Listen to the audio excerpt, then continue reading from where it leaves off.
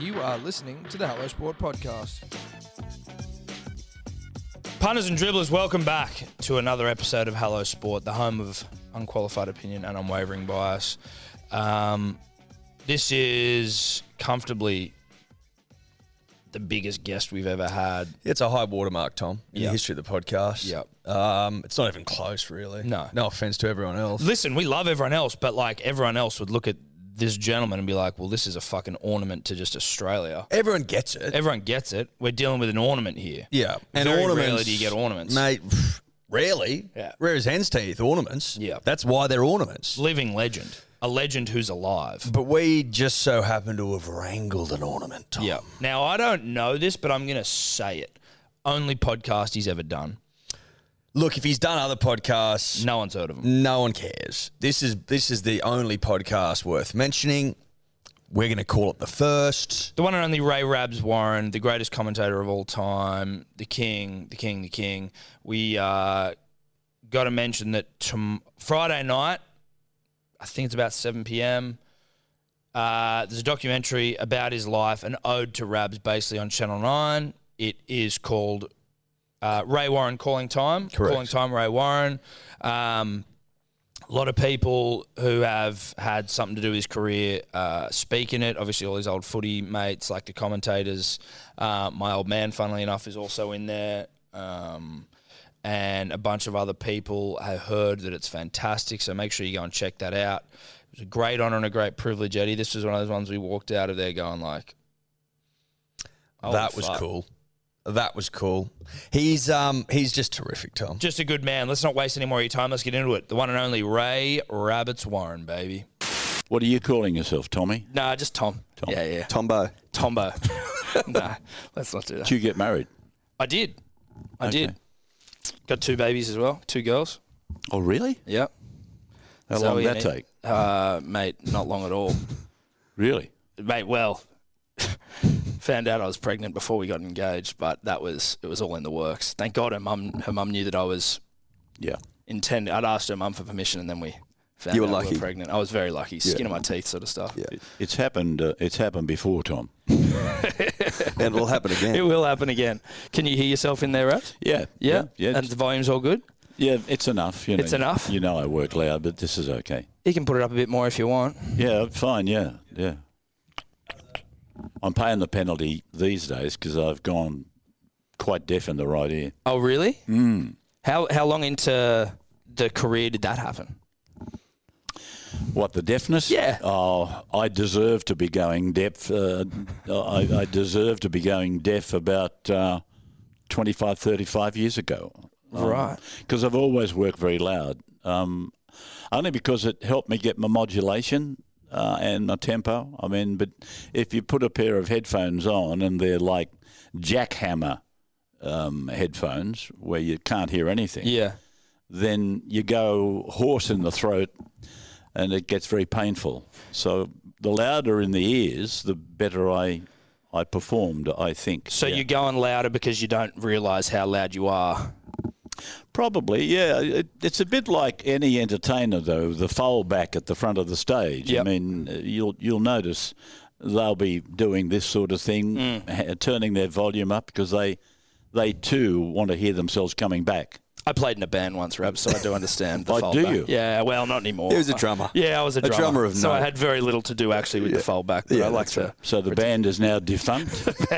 The band's defunct, unfortunately. It's gone the way of the cassette. Yeah, that's right. Mate, how are you enjoying the retirement? You know? Not very much. No? No. I knew it was coming, though. You know, I mean, you have to realise that there are some things that are inevitable. And I'm in my 80th year on the planet, and I had to retire sooner or later, even though my biggest fear, I hadn't reached that, I don't think, and that was I didn't want to undo whatever good I've done. Both for the game and myself and my family. You know, I didn't want to undo the good by going one step too far. And I knew that moment couldn't be too far down the avenue, but I hadn't quite reached it. So I thought, I'll pull the pin now, this was mid-off-season, I should say, after the 21 grand final between South and Penrith. I was comfortable with that, and I thought, that'll do. I'll give it a miss. But I wasn't going to announce it until I'd sat down and watched for about 6 weeks the first 6 rounds of this year. And I was able to get through that. Why was that? Why was you waiting for the first 6 rounds? I just wanted to see whether or not I could be a viewer and not a broadcaster. Oh, okay. Yeah. Did you have a strong feeling in the 21 grand final that would be your last? No, I didn't, but I've got to tell you, Ed, that we were broadcasting a lot from the studio, and I'd never done that before. All of the younger commentators, it was basically second nature. They've been born and bred on it. But I had never done it because I always wanted to be at the game and able to hear the crowd and get my own light and shade from what the crowd are telling me. This is exciting. This is not. Up, down. So here I am in a studio, and all that's there are a few cameramen and a few commentators, and we're watching it on a screen. And it was pretty nerve-wracking for somebody my age who hadn't done it before. But I'd got through 3 Origins, and then I tackled the grand final, and I came away, this is all after the event, I came away feeling comfortable and happy. And I'd also conquered one of my great fears, having to work off the tube. So then in the following few months, I thought, I've really had a happy year, a comfortable year. I think I might call it quits. But then I wanted to watch for 6 weeks, if it was 6 weeks, what it was like to be a viewer and not a commentator. Was there a sense of nostalgia for you, like calling it off the TV instead of being at the ground, almost as if that's the way commentary's gone now, and that, you know, the old school way of commentating with the binoculars and the window open and the crowd is sort of a thing of the past? Where'd you learn that from? We were talking to Ray Hadley. Yeah. Well, Bolts, he knows exactly what I'm talking about. You know, that was the normal. You know, I started out sitting on the sideline at a card table with a deck chair, and Frank Hyde would be on my right and Tiger Black on my left, with John O'Reilly and Cole Pearce, and you know, you needed binoculars to actually broadcast. You were down on ground level, where elevation is absolutely beautiful in commentary, no matter what the sport, whatever the event. But I understand where you're coming from.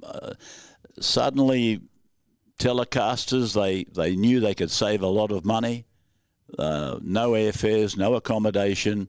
We'll get them to call it off the tube. You know, Olympic Games, a lot of that comes out of, say, Melbourne or Brisbane or Sydney, with a commentator sitting in a booth somewhere 13,000 miles away from the Olympic Games.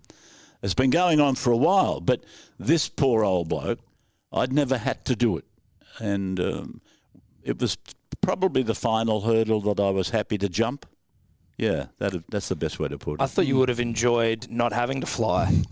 Well, yeah, actually, you know, I could have gone to 100 had I have known that it wasn't that bloody hard.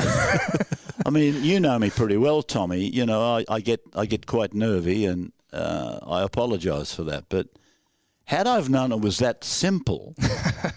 And convenient and comfortable for me, because I hate flying.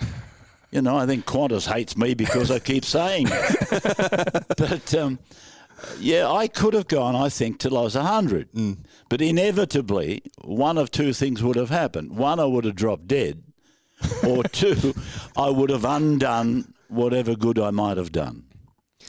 And so that fear you speak of, is that sort of just not being able to reach the heights that you'd once reached, or that you'd sort of mispronounce names or get the call wrong? Was that the general fear that you had?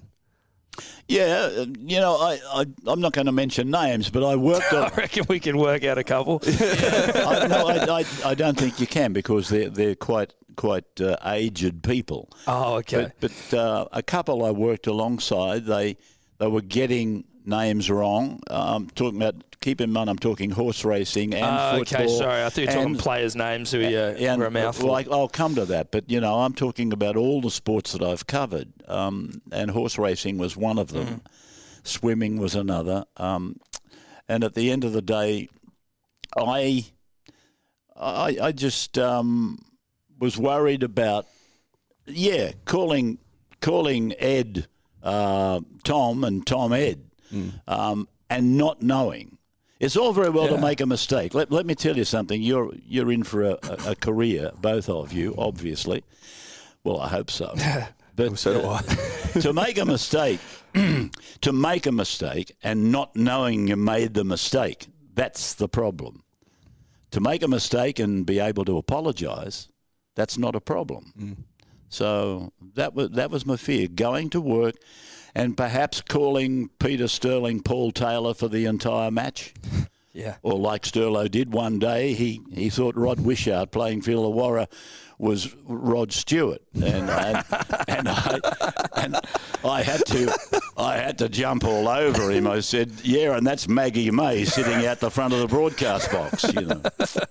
But he knew when I told him that he'd made a mistake, and oh my God, talk about Peter Perfect. He really bashed himself up over that.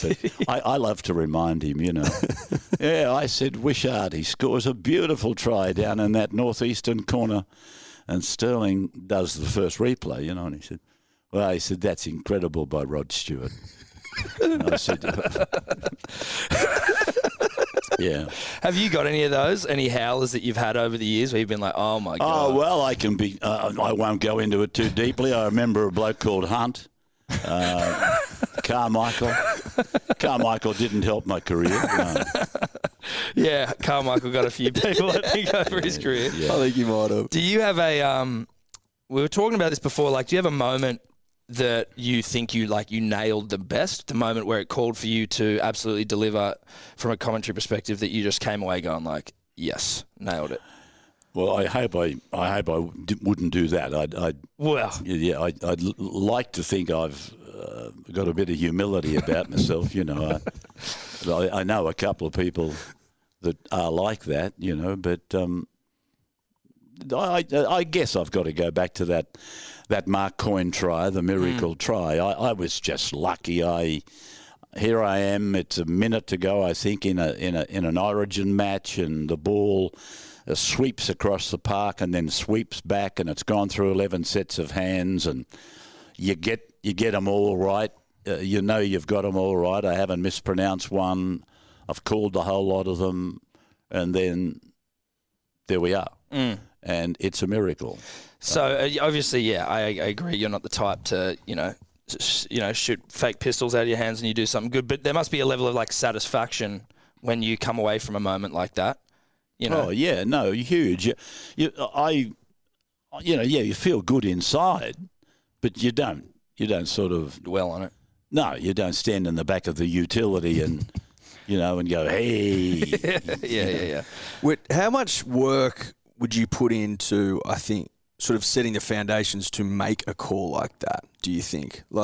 Is it sort of, how much would you work on honing your craft away from TV or broadcasting?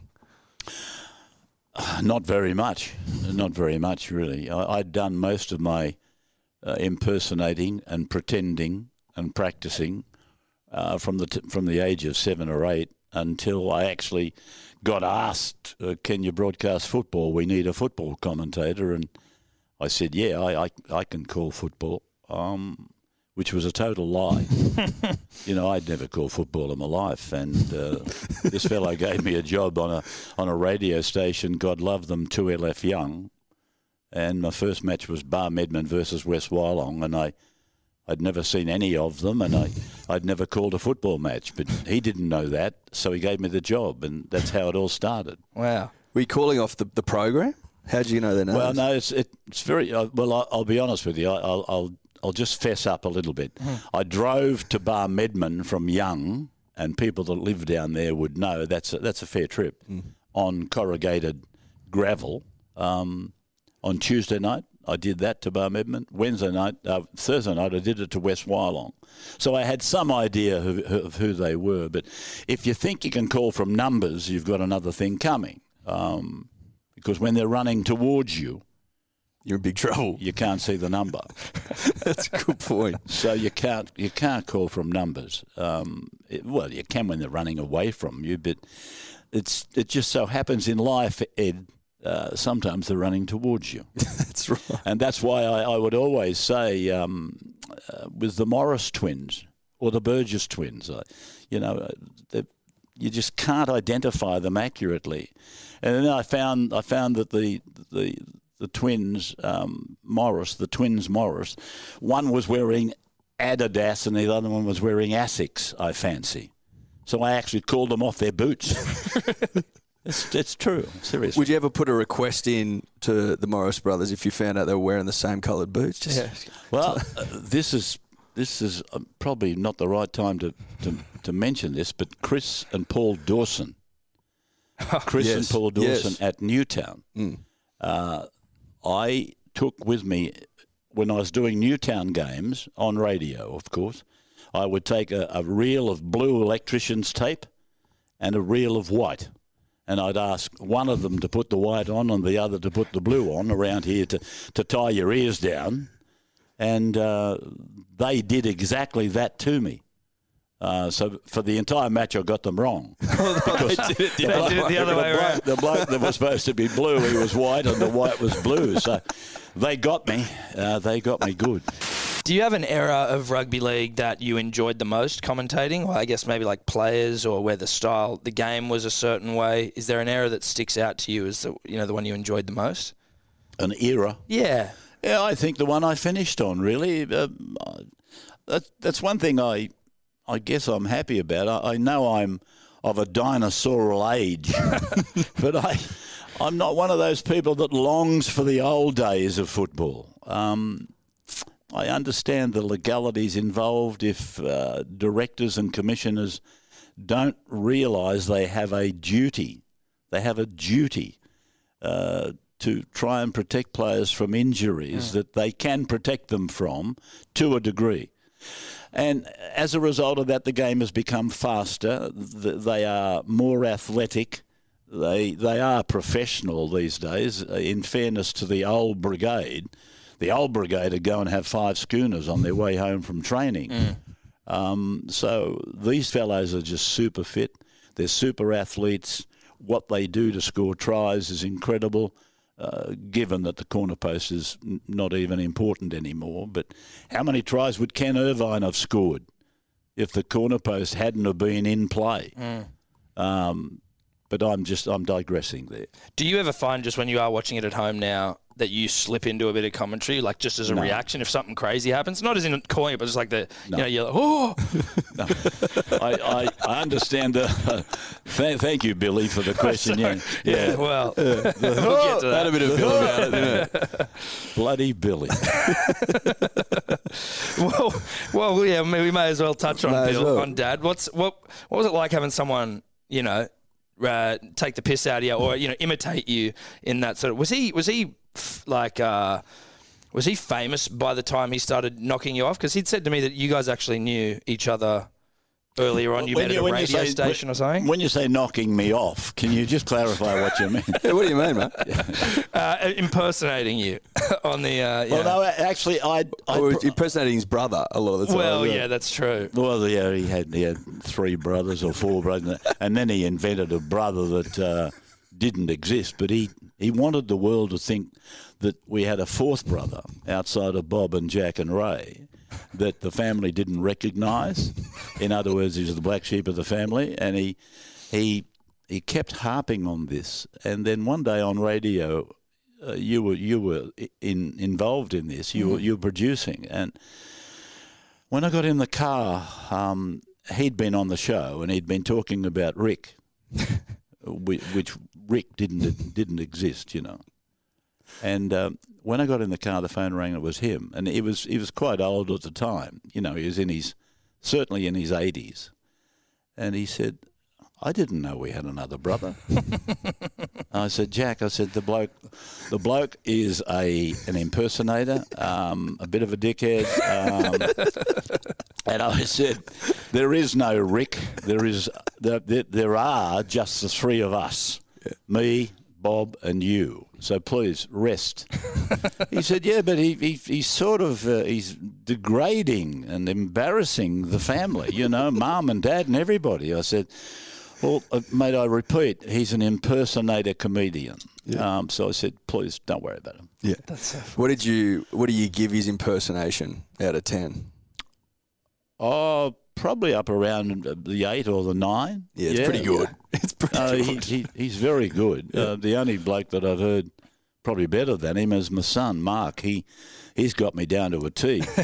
I mean, I might be supposed to be doing a commercial for somebody, and I can't make it. So he does the commercials. Yeah, well, that works. I'm sort of joking there, but it's not. It's fine. Look, it's our little secret. Yeah. We can cut that bit out. How did you get the job? Well, not get the job. How did you get to do the voice on Bluey? I was sitting there watching it with my daughter during Origin period, and I was like, it's bloody Rabs in there. Yeah, that's right. It reminds me, the first job I did for Channel 9 were the Greyhounds at Wentworth Park and Harold Park. It was a show here called British Comedy Gone to the Dogs, and that was my first job on Channel 9 that I remember. And the last thing I did on television was also with the Dogs, the Blue Heeler in Bluey. I'd never heard of Bluey. Oh, God, Bluey's huge. But absolutely massive. It's won an Emmy Awards or whatever. I don't know what it's won, but Mark, he found them, or they found him, I'm not sure, and he said, they want to give you the mountainous amount of money to do it. I said, how much? He said, about $99, and I said, oh, mate, we've got to get more than that for it. But I know that sounds mercenary, but and then Cher, my wife, she stepped in and she said, the little fella, that's Holly's boy, Mateo, they live with us, and she said, you've got to do it. She said, Mateo watches it all the time. Mm. So I said to Mark, I said, see if you can get another $1 out of him, will you? Make it 100. Because I'd just gotten used to getting, I got out on 99 with Origin, so I thought if we can get 100 for doing Bluey, but no, seriously. You speak of getting out on 99 Origins. Ray Hadley is of the opinion he's going to get to 100. And then retire. How do you feel about that? Doesn't worry me. Doesn't worry me at all. I would probably expect that he would be pretty close to it. I think he started in 87, I think, which would be a couple of years before me anyway, because I didn't do an Origin for Channel 9 until 89. Yeah, 89. So he probably would. Yeah, he'll get to the 100 easily. Yeah. On Origin, would you prefer to call that or a grand final in terms of energy and? No, I love grand finals. Yeah, I do. I love grand finals. The trouble with Origin, I guess, is that you don't know sometimes when you go to work. You don't know that. Is this a decider? Mm-hmm. You think about Game 2. Game 2 is super value because you don't know whether you're going to watch a decider or not. If you think about it, you might have won Game 1, and if you win Game 2, that's it. That's the series. Interesting. Have you got which one's your favourite grand final? There are two, which I imagine I think it's. Is it 87 or Knights Manly, and then the Cowboys Broncos one where they were really close. Oh. Yeah, see, I was in the wilderness for about 5 years. I was, if you like, supplanted by Rex back in 86 after the 86 grand final, and I was out of play for 5 years. So I've got to tell you that because I can't talk to you about the 87 Fatties grand final. I can't talk about 88, 89, 90, 91 because I just wasn't interested. I'd lost interest because I was downcast. I therefore would think the one that was the most entertaining I've done would be the 2015. And I'm talking about particularly the last 3 minutes. I mean, that had everything. Felt scores in the corner, levels. Thurston hits the uprights, bounces away, golden point. They kick off. Ben Hunt drops the ball. I've never felt so sorry for a bloke in all my life. I thought, oh, my God, you poor bugger. And then on the fourth play, Jonathan just goes bang, and there it is, and he takes the premiership. Yeah. Again, another moment you nailed. You know, like that commentary, that's like a really famous piece that's replayed over and over and over again. Yeah, well, I'm proud of that, you know, because you're right. Yeah, I was lucky enough to nail that. Yeah. That was incredible. Now that you're retired, are you prepared to admit that you're an Eels fan? There was a period that I followed the Eels, but you got to cut me some slack.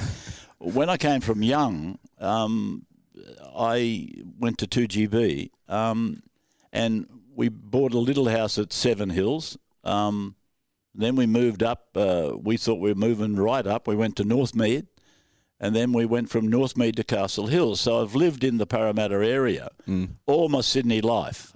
So you've got to know that. And then a young bloke, Chris, he got involved with the SG Ball at Parramatta, and they went on to win the SG Ball.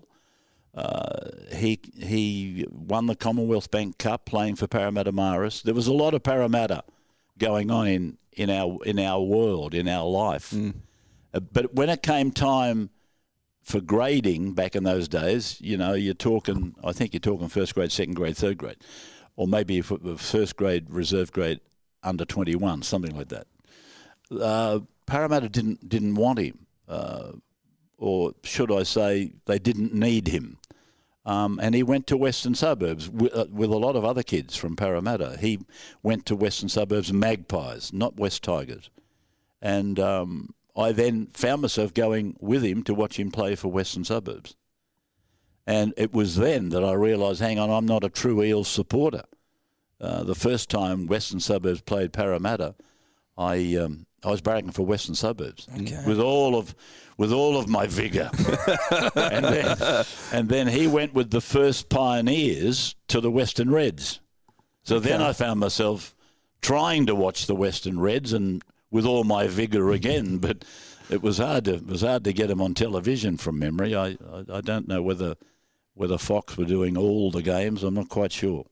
Okay. The Western Reds. So that's the story about Parramatta. But at the end of the day, I was living in their territory, I became very good friends with Peter and Peter Wynn and Arthur Beetson and Bob O'Reilly and all those people. Yeah, I admit to that. Would you be going for him this weekend? Not really, because I've learnt since that rumour became popular that Eddie's talking about. I basically tried desperately after all of that just to be down the middle, just down the middle. And it aggravates me when I get told that, oh, you're biased towards Parramatta or you're biased towards New South Wales. That's a load of baloney, just a load of baloney. Well, I must admit, I've never noticed any bias. No. Other than that rumour, which I thought I'd follow up. we'd heard the rumour, but no bias. No. We just heard you talking before we did this with Mike, and you were talking about Kerry Packer and those sort of days. What was it? What was Kerry like? I don't know. I don't know. Because I wasn't frightened of him, but I think the word is I was intimidated. I'd heard all these stories about he could be gruff, and I was a bit intimidated, and somewhere along the line somebody said that I can't remember what the conversation was, but I went through life thinking that he didn't like me. He'd come to the canteen, our mobile canteen, and I'd find a way to go missing. Okay. He never ever came into the commentary box, not that I remember. Okay. So I was dreaming of somebody not liking me, and I don't like that. You know, if you don't like me, that's okay. But if you don't know me, why don't you just want to be friends? But Yeah. Look, we're talking about the great Kerry Packer. I admire him unbelievably, and I still do. And then John Cornell, after Kerry had passed on, I said to John, I said, I don't think he liked me that much. And John said, you're kidding. He said, he loved you. I said, shivers. What a mistake. What a mistake. I went to the wedding, actually. I went to James and Jodie's wedding. Oh, really? Yeah. So you really didn't you didn't have much to do with him over there? That was I was just going to say that that's the only time I ever shook hands with him, and I don't think he knew he was shaking hands with me, because we were filing into the wedding, and you met the bridal group, James and Jodie and Kerry and Roz, and everybody had been delivered by limousines, and it was piddling down, it was bucketing down. And they're all under umbrellas and they're getting wet, whereby now we're in the foyer. And I introduced Cher to Roz, and she said, Ray, I know. That's right. When she came up, Roz said to Cher, hello, Cher, how are you? And I said, how do you know Cher's name? And she said, I've been doing the invitations for about 6 years or something like that. And with that, I then put my hand out to shake hands with Kerry. And he was shaking my hand, but he's looking over the top of Cher's head and says to Roz, you can't keep talking to everybody. They're out there getting drowned, the poor buggers. So then he ushered me with the other hand under his armpit into the next lobby. So I think that was the only time I've ever shaken hands with them. So that did nothing for your concerns about whether he liked you or not when he's just sort of pushing you. You can't be sure. No, we can't be sure. No. When did you start to feel? How long into your commentary career did you start to feel like, I don't know, I guess maybe comfortable? Did you, or was it something that you never felt comfortable in it? You know, you're such a household name now. Was there a tipping point or a moment where you were like, you know, it sort of sunk in? Sunk in what? I guess just like your place in Australian society or like the cultural rugby league. Part of the fabric. Thank you, Edward. I think there's a combination of things there. The Hall of Fame, that sort of convinced me that I must have done something right, because nobody from the press or the radio or television had been admitted or inducted to the Rugby League Hall of Fame. That was something that I think probably said to me, well, you've just about done it. You know, what's left now? Because along the trail, there's been Media Hall of Fame at the Sydney Cricket Ground, Broadcast Centre at Allianz Stadium named after me, statue at Junee, Order of Australia, and then Hall of Fame. I might have forgotten something there that. The Knighthood? The honour roll. No, not yet. The honour roll at Men of League. All of those things, they made an imprint on me. Make no mistake about that. You know, I was so proud. But it had to be the combination of things, and you say, geez, there's not much left to do, is there? Do you miss your mates, Fatty, Sterlo and Gus? Do you catch up? Have you caught up with them? No, not really, Tom. You've got to understand, I'm in my 80th year and they're sort of a generation behind me. So we haven't got a lot in common, I've got to tell you. You know, Fatty, you got more chance of finding him on a golf course than at home. Gus is fairly intense. I mean, don't get me wrong. I think he's the greatest rugby league brain in the world, but I think he's been devoured by the game. It's a great way to put it. Yeah, but no, I don't get me wrong. I think he's an absolute freak. How he understands television. He understands television so beautifully. And Fatty, well, I dealt with him. Sterlo, no, he's sort of the same as Fatty. You know, they both love a punt, and they both love their golf. Yeah. You were saying before you don't get to play much golf anymore. Do you still like to have a punt in your time off?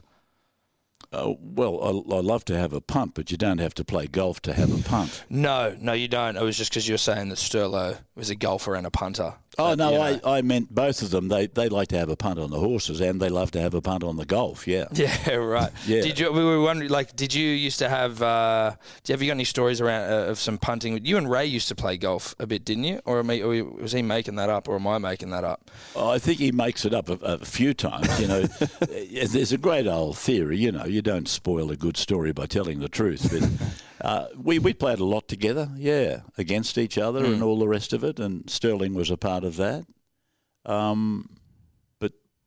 But my shoulders, again, there are things that are inevitable, and my shoulders, they got weaker and weaker, and the ball didn't go as far, you know. I actually hit the ball backwards one day. So I don't know why we're bogging down on golf. I mean, I wasn't much good. Well, yeah, I know you liked it. I remember when I was it was the first day, I think I was working at Triple M, and they were like, Ray's on the show, and I was like, holy shit, Ray Warren. And I would have to call you before the show and like talk you through the thing you're talking about. And you were on the golf course, and you'd be like, hold on a second, son. And you'd put your phone down, and then you'd go, and I just hear a ball like smack in the background, and you come back. I'm like, how'd you hit it? And you're like, no, I smashed it. Like, I nailed it. And then like, we'd go on talking about the show. So, I mean, I knew you did enjoy your golf, but I just, Yeah. yeah, it's disappointing. The shoulders have gone, you know, They had failed you. Yeah, they had not a theory. They had a commandment there that you'd be there an hour before the show. I too busy playing golf, mate. I can't be there for a production meeting. So you'd ring up and I'd say, hang on, I've just got a 6-foot putt here and I'll come back. And that was our production meeting. Yeah. Have you ever owned a horse? No, never. No, I syndicated one for a friend of mine. Couldn't pick its feet up. And all I got was criticism from the syndicators. There were 5 in the syndication, and I was, if you like, the self-appointed manager. Yeah. So I wasn't an owner, no. But, oh dear. You can train horses and do all that. You can syndicate horses, but you can't train the owners. You know, they all think they're buying Tulloch. They all think they're buying Winks. Yeah. It's not Winks. No. It's a very slow horse. And we finished up selling it to Macau. I think they paid a total of 60,000 our dollars, and we sold it to Macau for about 10. Okay. So a prudent investment. We couldn't get it to run a place in a barrier trial. True story, that. What was it called? What did they call it? I don't know. It was a red Tony. It was a red Tony. I'll never forget that. There was a sire. I don't know what they called it. I can't remember. But we had to run a place in a barrier trial so that we'd be able to sell it to Hong Kong or Singapore or Macau. Mm-hmm. And my trainer, or the trainer, he rang me up. He said, there's 5 in this trial today. He said, we'll be running a place. I said, how do you work that out? He said, they're all my horses. They're all my horses, and they're all my track work riders, and they know what we have to do. We have to get this red Tony to run a place. It still couldn't run a place. With all the help in the world, it still couldn't run a place. Oh, God. Mate, Good Lord. We appreciate your time. We will get you. We'll let you out of here in just a second. Just a couple of things before we let you go. I've had a birthday while I've been here.